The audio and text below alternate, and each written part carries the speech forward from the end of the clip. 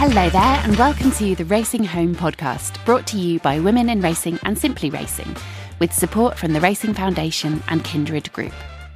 I'm Naomi Mellor, an equine vet and podcast producer, and in this podcast we're talking about work and family. It's challenging being a parent, whoever you are and whatever you do, and it's particularly challenging being a parent when you work in horse racing. It's 24/7, 365 days a year. So how can we best help people manage being both great parents and valued members of the racing family? Following the Racing Home Research Project, in this podcast we'll be exploring ideas around parenthood and career progression and how to do things differently. I'll be talking to trainers, jockeys, physiotherapists, and a host of the sport's experts and decision makers about their experiences, their stories, and how together we can shape a positive future for all families in horse racing.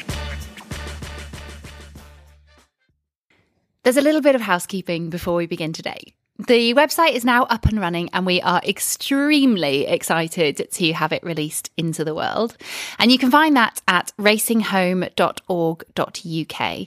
And as ever, I will pop the link in the show notes, so do just have a look at your phone. There's so much information there, and you can also listen to all previous episodes of the podcast there too. We've also had an amazing amount of feedback on the episodes we've put out so far. And I've had some incredible conversations with people in the industry about all manner of things to do with motherhood, work, family, and beyond. I've been really touched by how open and honest people have been. One woman expressed her concerns around the menopause to me and the worry about brain fog affecting her performance at work. Another sent me an email after hearing episode 2, in which we touched on miscarriage, to tell me about her experience of having a termination for medical reasons. It's incredible that people are willing to speak about these moments in their lives and to trust us with their stories. It is only by sharing and normalising that we progress. So if you would like to get in touch, then do feel free to send us an email via the website. My guests today are a pair of riding trailblazers. Lizzie Kelly was a national hunt jockey who retired in 2020 after becoming the first female jockey to win a Grade 1 in the UK when winning the Quarto Star Novices Chase at Kempton on T for 2.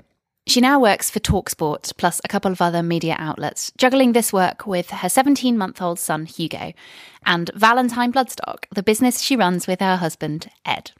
Dana Mellor has, in her words, been economically active for 20 years without ever having a job. She rode out for Jack Berry whilst doing a law degree at university, and after finishing her law finals on a Friday, started as an apprentice jockey the following Monday.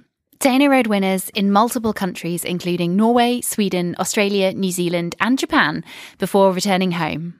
She picks up the story from there. So then I came back to the UK as an injured jockey. I'd got kicked in the ribs, and I came back having spent a couple of weeks in Oslo hospital with broken ribs and a punctured lung. So I came back as an injured jockey, and I kind of knew then that I wasn't going to really get my career back on track because I'd lost my claim, and I knew it was going to be hard to get going over here. So while I was off injured, I just started doing some voluntary work for the Injured Jockeys Fund on a pilot, which was called Racing Employment. And that just sort of part-time voluntary work led to the establishment of what is known today as the Jockeys Education and Training Scheme. So I worked at what was then called the Jockeys Employment and Training Scheme for 10 years. By which time my biological clock wasn't ticking. It was just saying, look, it's now or never. So I got married out of racing and had a career out of racing. And it's just recently, since 2017, I got a call from Shelley Perham at the National Trainers Federation to ask if I wanted to join them working on the Licence Awards. So I've been kind of dipping in and out of racing since then. And now I'm doing some work on the Racing Home project as well. And I've also worked with the British Racing School on the Female Jockeys Mentoring Scheme. So I'm very much working in and out of racing, and dipping sort of in and out of parenthood now as well, because I've got 2 teenagers who are miraculously somehow 16 and 18.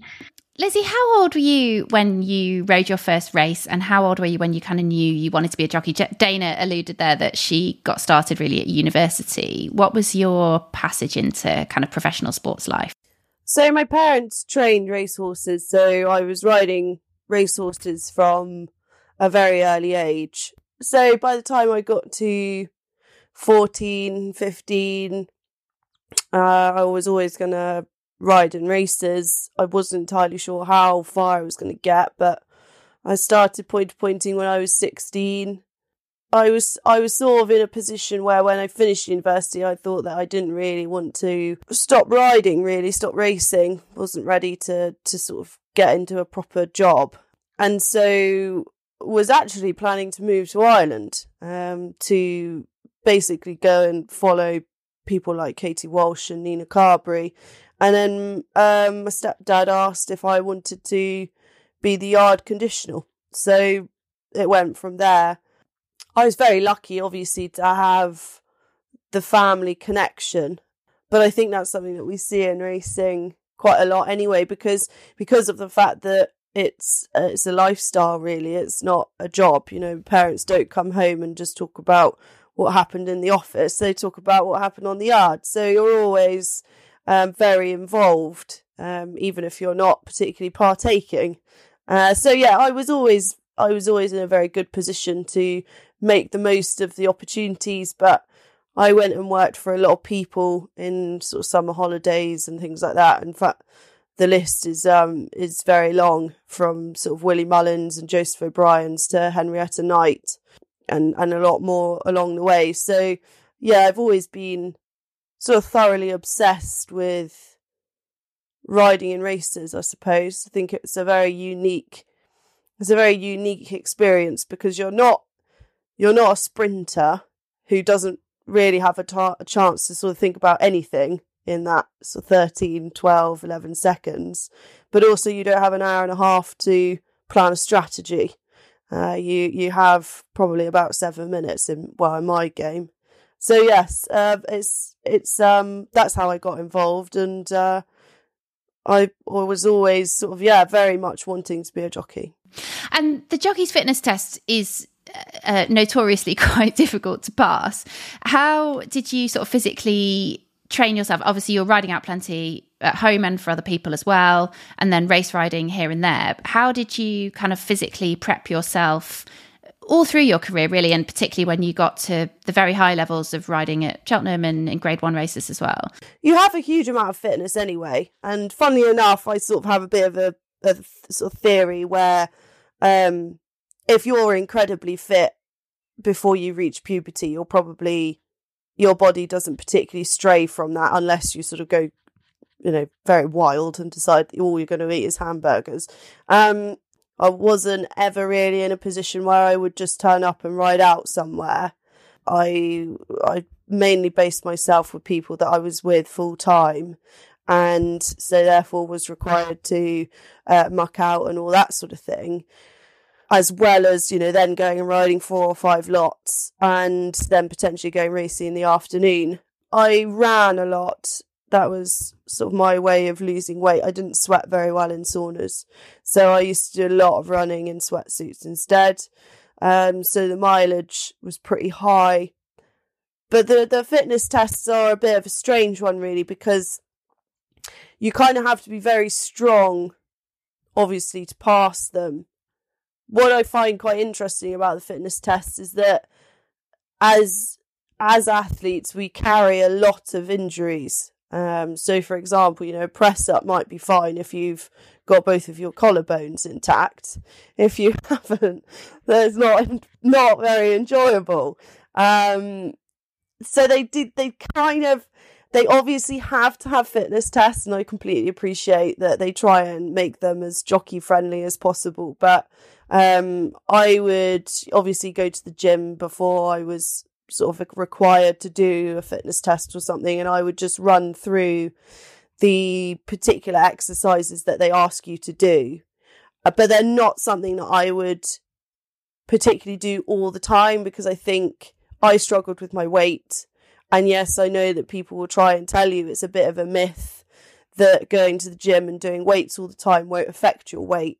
But for me, it did. So I was never someone that was going and sort of doing a huge amount of weightlifting or anything like that. And I would still stand by that. As I kind of got later into my career, I think that people, you'd go to gyms and they would be expecting you to do things, and it was sort of, you knew you were going to struggle to kind of get your weight back down from where they were going to leave you, really. That's really interesting that you say about struggling with your weight, because I think there's quite a common misconception that one of the advantages of being a woman jockey is that you won't struggle with your weight. And actually, it's interesting and refreshing to hear people being honest that is an issue for women jockeys as well, and that actually keeping your weight down through running in sweatsuits and watching what you do in the gym, and obviously being very mindful about your diet and nutrition as well, is something that we definitely have to keep helping people with, and not assume that just because women are women, that's not going to be an issue for them. Okay, yeah, I was probably one of the very few girls that struggled with their weight, and probably the only one that struggled with their weight every day, especially National Hunt. I know there are a few on the flat that struggle every day with their weight. But National Hunt, I was the only one. And I think the thing that I took out of it was the fact that you couldn't just sit in a sauna and just ditch water weight. It's not the same for women. They struggle to just ditch that couple last pounds. So that's where the sweating in sweatsuits and mucking out in a sweatsuit and all that sort of thing came into play for me. I kind of had to have a longer term view of what a guy would probably think he could do in an afternoon. But of course, saunas are gone now, and I gather will certainly not be coming back. So yeah, I think there'll be a lot of change in that department. And Dana, how about you? How did you manage all the physicality? Because you were riding on the flat, and I know Lizzie is like me, is relatively tall. I haven't met you before, so I don't know how tall or short you are. But how did you manage that back in the day when weights were really pretty light, weren't they? So I'm 4'10". Are you? Yeah, I'm tiny. Okay. Hence the reason why. Yeah, I mean, like Lizzie, I grew up in a racing family, and I grew up constantly being patted on the head, being told I would make a jockey. So that was kind of affirmed in me, and riding out by the age of 12, that was kind of very much part of my DNA. But when I started riding as an apprentice, the minimum weight was 7'7". I was claiming 7.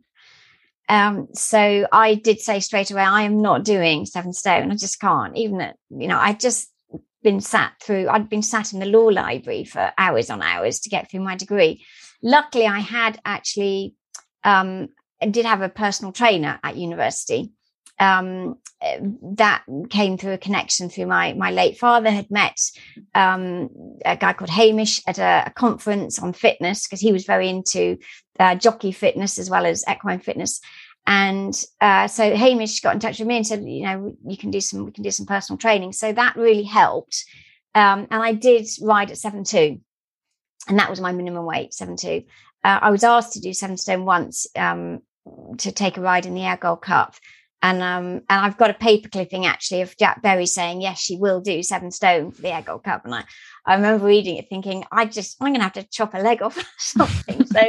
So I actually remember I weighed out at 7'1", but that's not, I didn't want to weigh out at 7'1", because I wanted to be at my peak fitness and peak strength, because then you've got to get on a thoroughbred racehorse and ride it in a big race. And he was fancied, and so you want to be at your best, not at your lightest. And I totally agree with Lizzie about the weight training.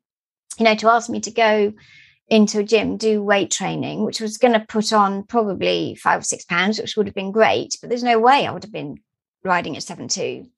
So my riding was, by the time I was riding at 7'2", I was racing regularly and, riding out several lots a day. So that's how I just kept fit through. And then I remember a lot of the jockeys at the time would say, you only get fit for race riding by race riding, because there wasn't the sort of the sports coaches and the fitness routines and the gyms available. And we were trying to do 7'7", and it was very competitive at 7'7". at that stage. There were, I was competing against sort of several, well, at least a dozen, lightweight jockeys at the time. So I had to be mindful of that. And the one thing that I kept doing, as well as race riding, as well as riding out, was I started at university again, was a yoga class.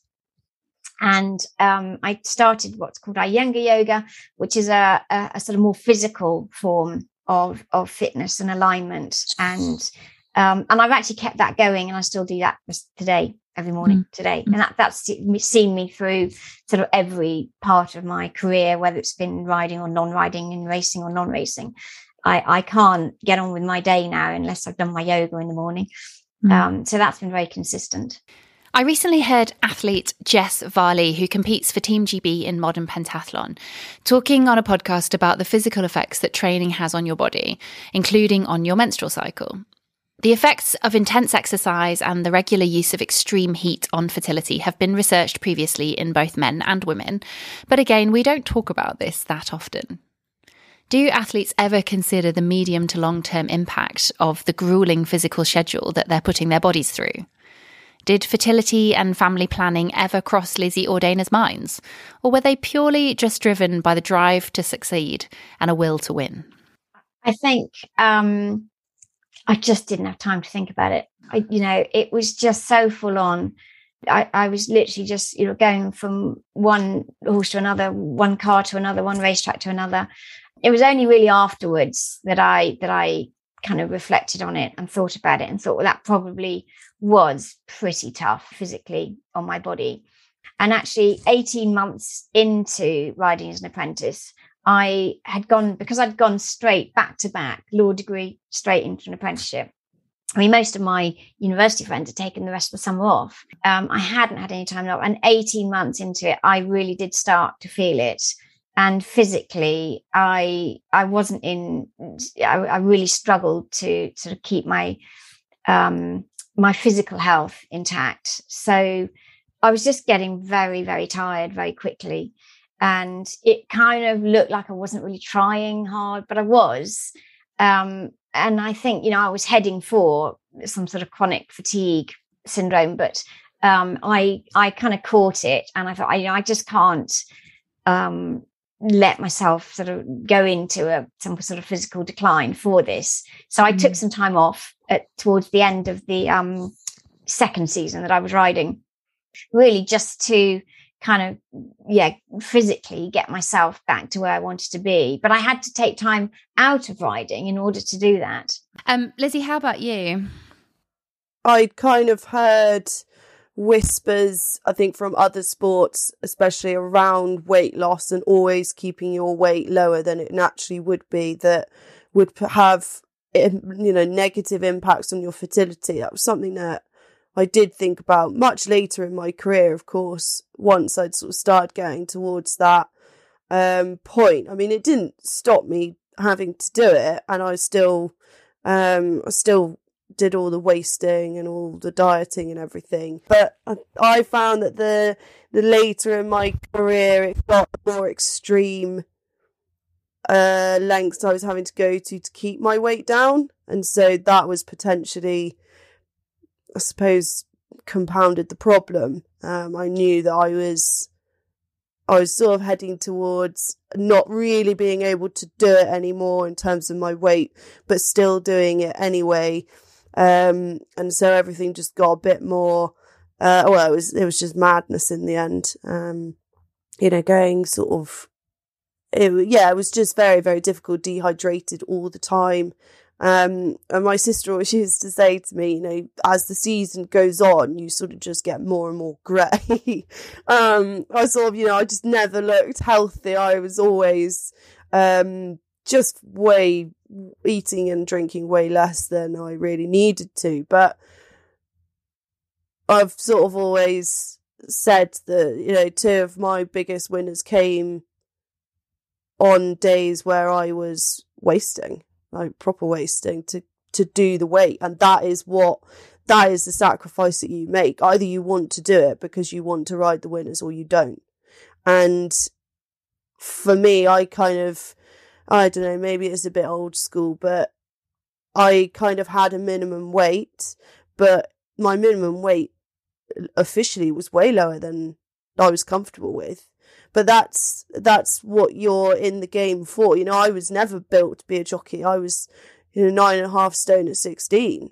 It was always going to be a struggle, but yeah, either you want to do it and you're willing to, I suppose, punish your body in order to make it happen, or you don't. And it's easy to not do it. There were loads of times when I could have walked away on the basis that, my weight just simply can't take this anymore.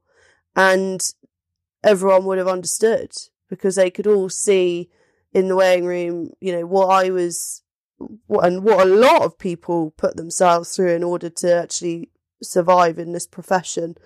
But yeah, like I said, two of my big winners in the photos, there's a very, very small, very small saddle and an extra sort of handkerchief acting as a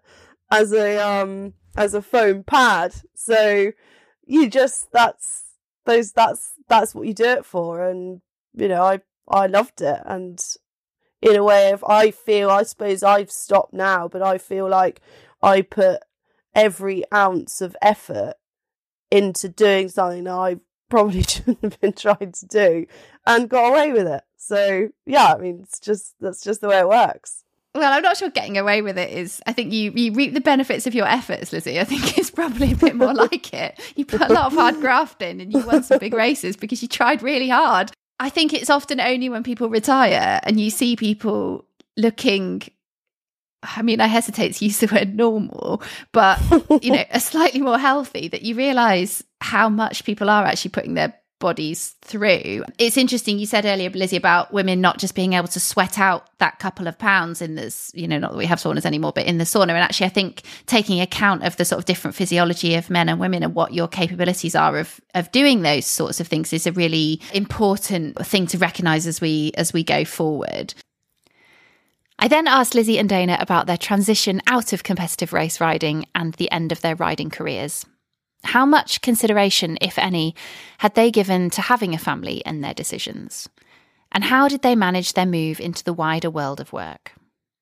I didn't ever at any point think, this is when I'll have a baby. This is, family planning, for example, was never even crossed my mind.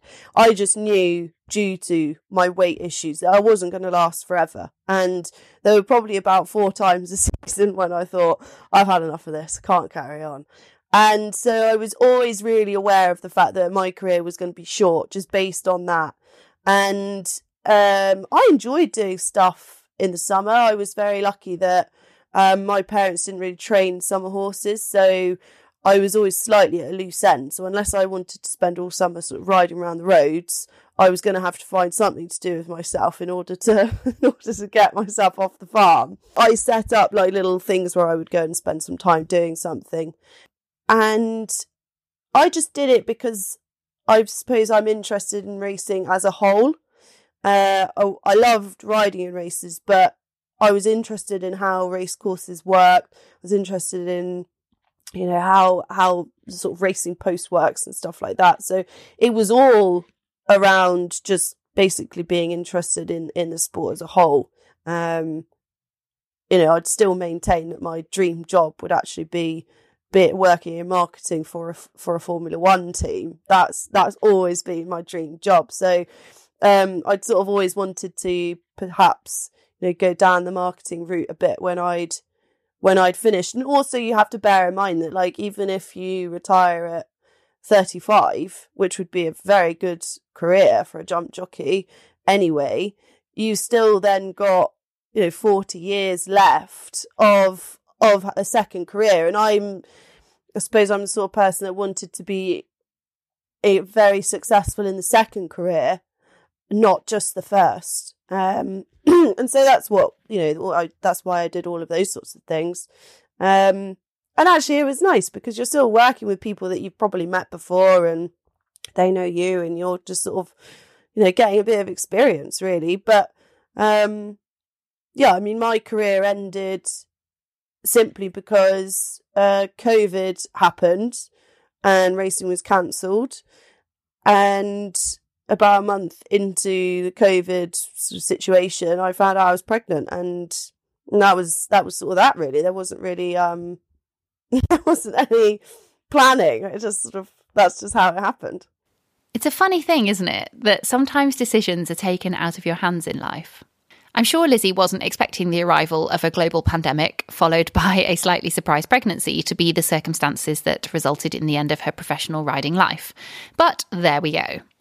What about Dana?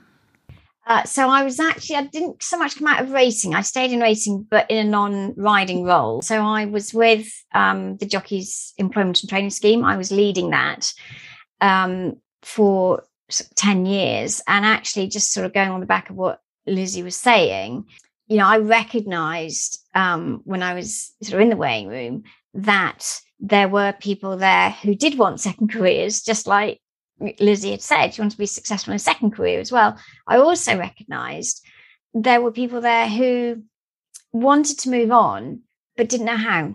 And, I heard a lot of things like, well, all I can do is ride a horse, that sort of attitude. So when I came out and I discovered the Injured Jockeys Fund were looking to set up something to help retired jockeys back into work, I was thinking already, current jockeys need support as well, whether they want to stay in racing or whether they want to move out of racing, they need support. And, if they've got mortgages to pay and families to look after, it's not easy just to stop riding, regardless of your gender. You've got to keep the income coming in. So that's when I kind of really got engaged with, I ended up sort of sitting in between the Injured Jockeys Fund and what's now the PJA to set up not only support for getting retired jockeys into jobs, but also we set up a training scheme so that current jockeys could retrain while they were still riding and they could plan their careers while they were still riding. And so that led to the development of career coaching sessions. So it went from sort of helping people with their CVs to getting them on the right training courses to delivering some really high quality career coaching. So that was kind of a 10-year journey for Jets and for myself. And at the same time, like I said before, I kind of just looked up for the first time in almost 10 years. And I thought, well, it is now or never. Again, there was not much planning around it, but I did think, this is now or never if I'm going to have my own family. So within the next year, I left Jets and Lisa Delaney was recruited, and she's still there, which is amazing. She's done really well to continue the work. And I got married, I moved house, I found another job, and had our first child, all within 12 months of that decision. And that's, I think the hardest part of that was actually the decision to hand over Jets, because that was like giving away my first child. Mm-hmm. I was there from day one, and I developed that over 10 years. But I very much wanted to leave it in good hands, and I wanted it to be sustainable and thrive the way it has done.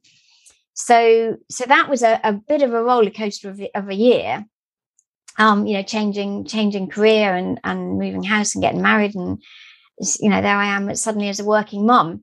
The Injured Jockeys Fund offered me some part-time work as a job share with another parent. They were a bit overwhelmed. The liaison team were a bit overwhelmed in my geographical area. So when I actually had my first son, I was doing a job share with another mum of 4.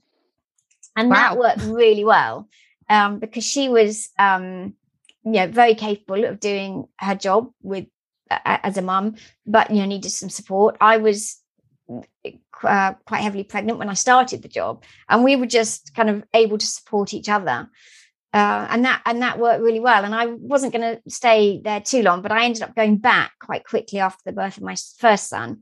And I stayed there until I was pregnant with my second. So the Injured Jockeys Fund actually saw me through 2 pregnancies, which was fantastic. And I have to say that by the time I was pregnant for the second time, because I'd been there 2 years, I was eligible for the maternity support. And I had letters being written to me, explaining what the maternity pay and everything, which was so different from the first time around when it was just me, me sort of embracing the challenge and digging deep to manage that transition by myself. So I, I had the sort of the two different scenarios to compare, and the second time around was, much more supported and much easier for me. And just on that point, Lizzie, obviously since you've had Hugo, you and your husband are running your own bloodstock company, as well as obviously doing kind of media work with TalkSport. You haven't got a month-to-month paycheck from an employer per se like that, with, enhanced maternity pay and everything that Dana's just been talking about. How have you kind of managed that as, I guess, an entrepreneur, really? You're a business owner, a new business owner as well. How have you navigated all of that since having your son as well?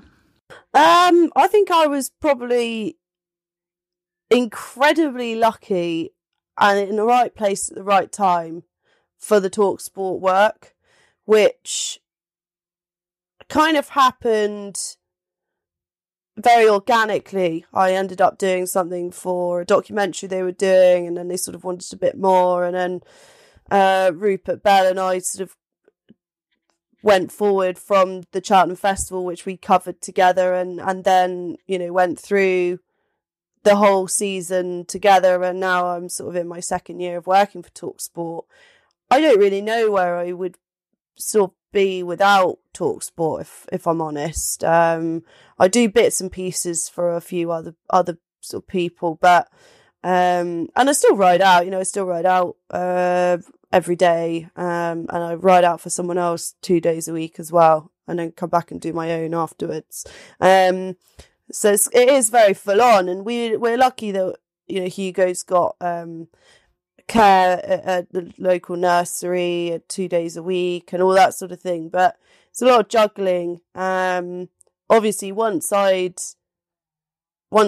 found out I was pregnant, that was quite complicated, with the maternity, being self-employed, and obviously as you don't get a maternity package, you just get what the government will give you, so that's all quite difficult to manage, really. And yeah, I mean, I think that's something that I would like to sort of potentially see further down the line, with more and more female jockeys now.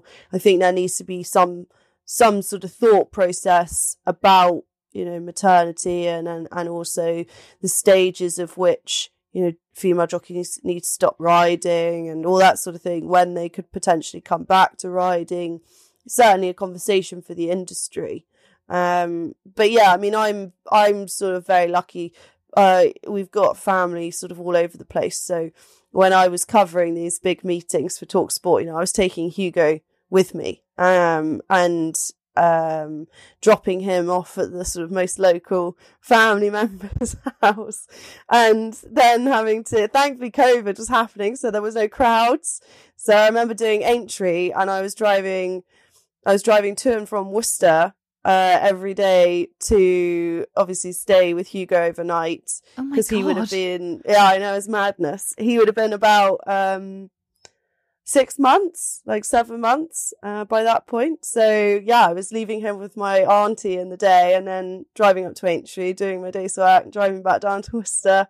Yeah, so it was all, it was all a bit mad, really. But I think just got on with it, and just tried to make the best of it that we could, really. God, that's amazing, Lizzie. Thank you for talking about that, because it's kind of, when you hear these stories, I think it's helpful for other people to know what people are doing, like how you manage, because it can seem, particularly when you're kind of in the glamour of, Aintree, and I saw you at Cheltenham this year and looking amazing and doing bits and pieces and things, and it seems effortless, but it's never effortless. It's bloody hard work, and there's always a sort of village around you of people helping most of the time in order to facilitate doing these kinds of things and having both an amazing working life and being a mom as well, but I think it's refreshing to hear you kind of talk about what you put in to get what you get out, really. I was sort of landed on my feet really with the job from TalkSport. But I still remember, like, I breastfed Hugo and I was still breastfeeding him. So I was still having to, like, nip off to the loo and use my breast pump. And, like, Rupert Bell would say, "Oh, God, are you off to sort of do the milking?" And it was just great because he was so understanding and just made me feel at ease. And I think sometimes you can kind of get this thing where you have to look like you're managing, and a lot of the time you're sort of not really managing. You just think, how am I managing to get from like day to day when this is our lifestyle?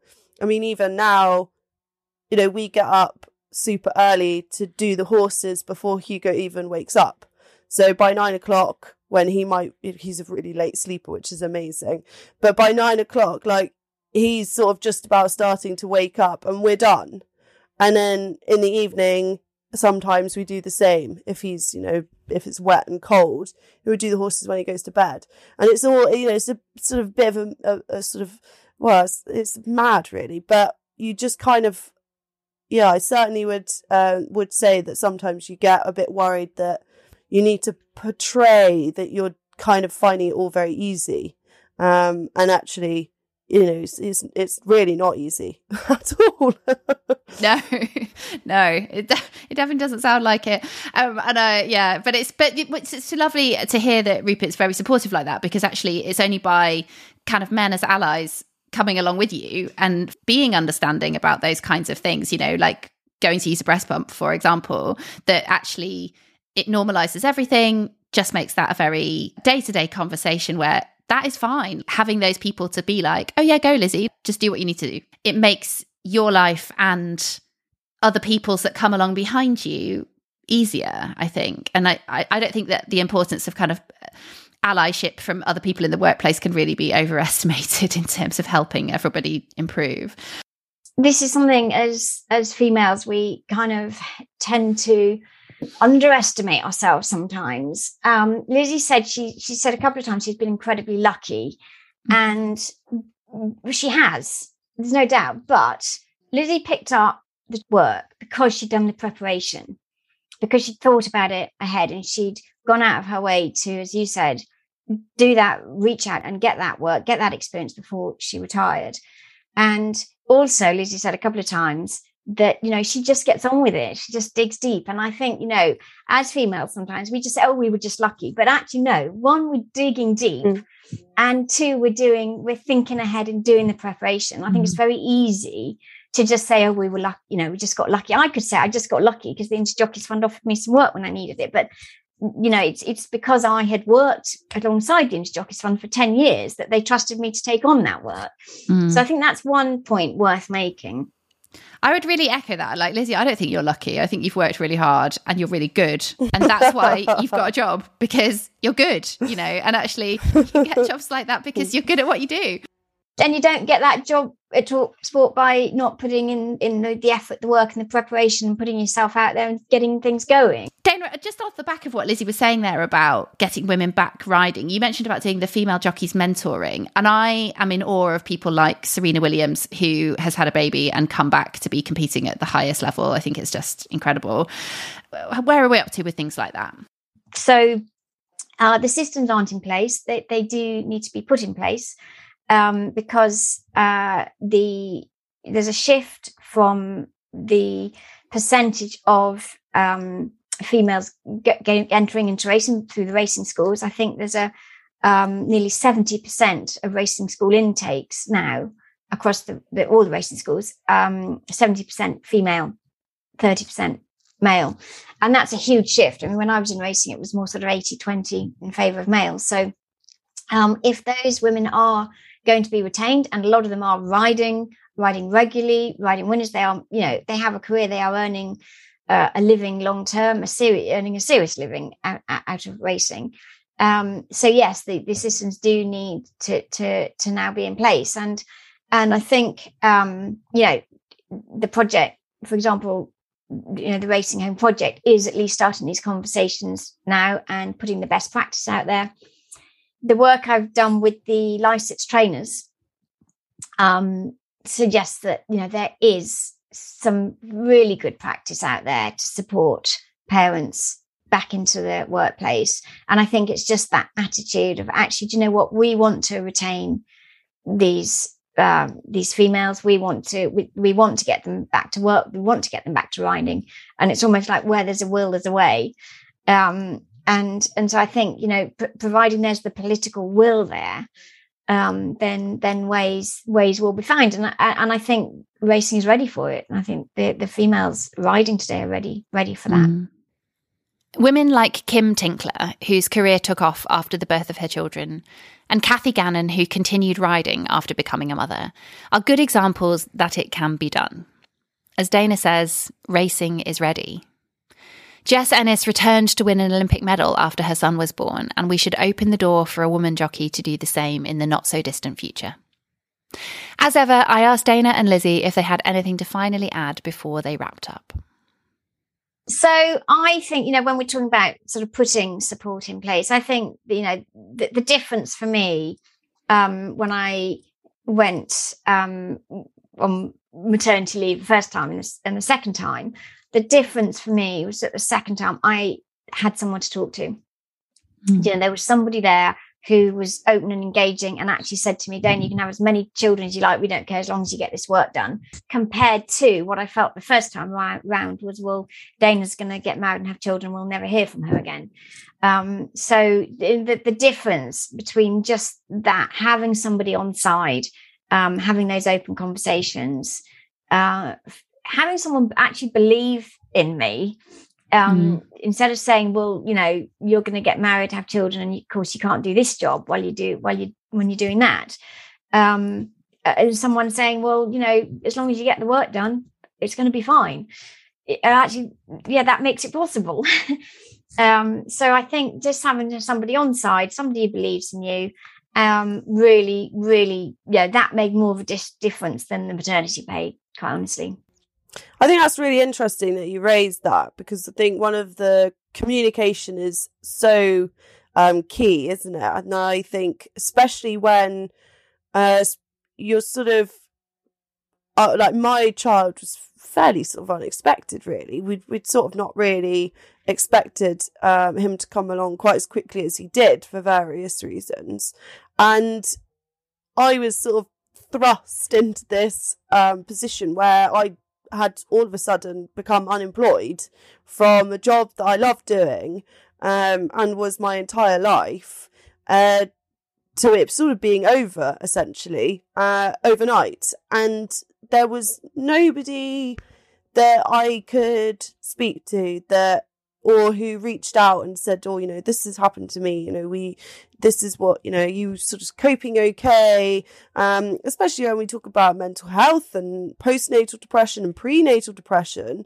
And I'm very lucky that I had a very good sort of family unit around me. But I sort of look at some of my old colleagues in the weighing room and think, how would they feel? How, could there be someone in place who, speaks to female jockeys who, who might have felt the same that I felt, that their whole entire sort of career had gone and everything they'd worked for had gone, and all of a sudden, they're going to have to try and find something new to do with their lives. And I think that there needs to be far more communication with female jockeys when that does happen, because it was a very big eye-opener for me and, very much a culture shock. So, yeah, I'd love to see something put in place where there's a bit more of communication with, female jockeys when they do fall pregnant. Can I would just echo that as well, because, the one-to-one support is so important, because we are all unique and all our babies, every baby is unique. No one baby is the same, no one toddler is the same, no one teenager is the same. So I think the one-to-one support on top of the more generic policies out there, is essential. The really good news is that there are plans afoot for individual assessment and planning for pregnant women in the horse racing industry. And we will be covering that in a lot more detail in a later episode, so watch this space.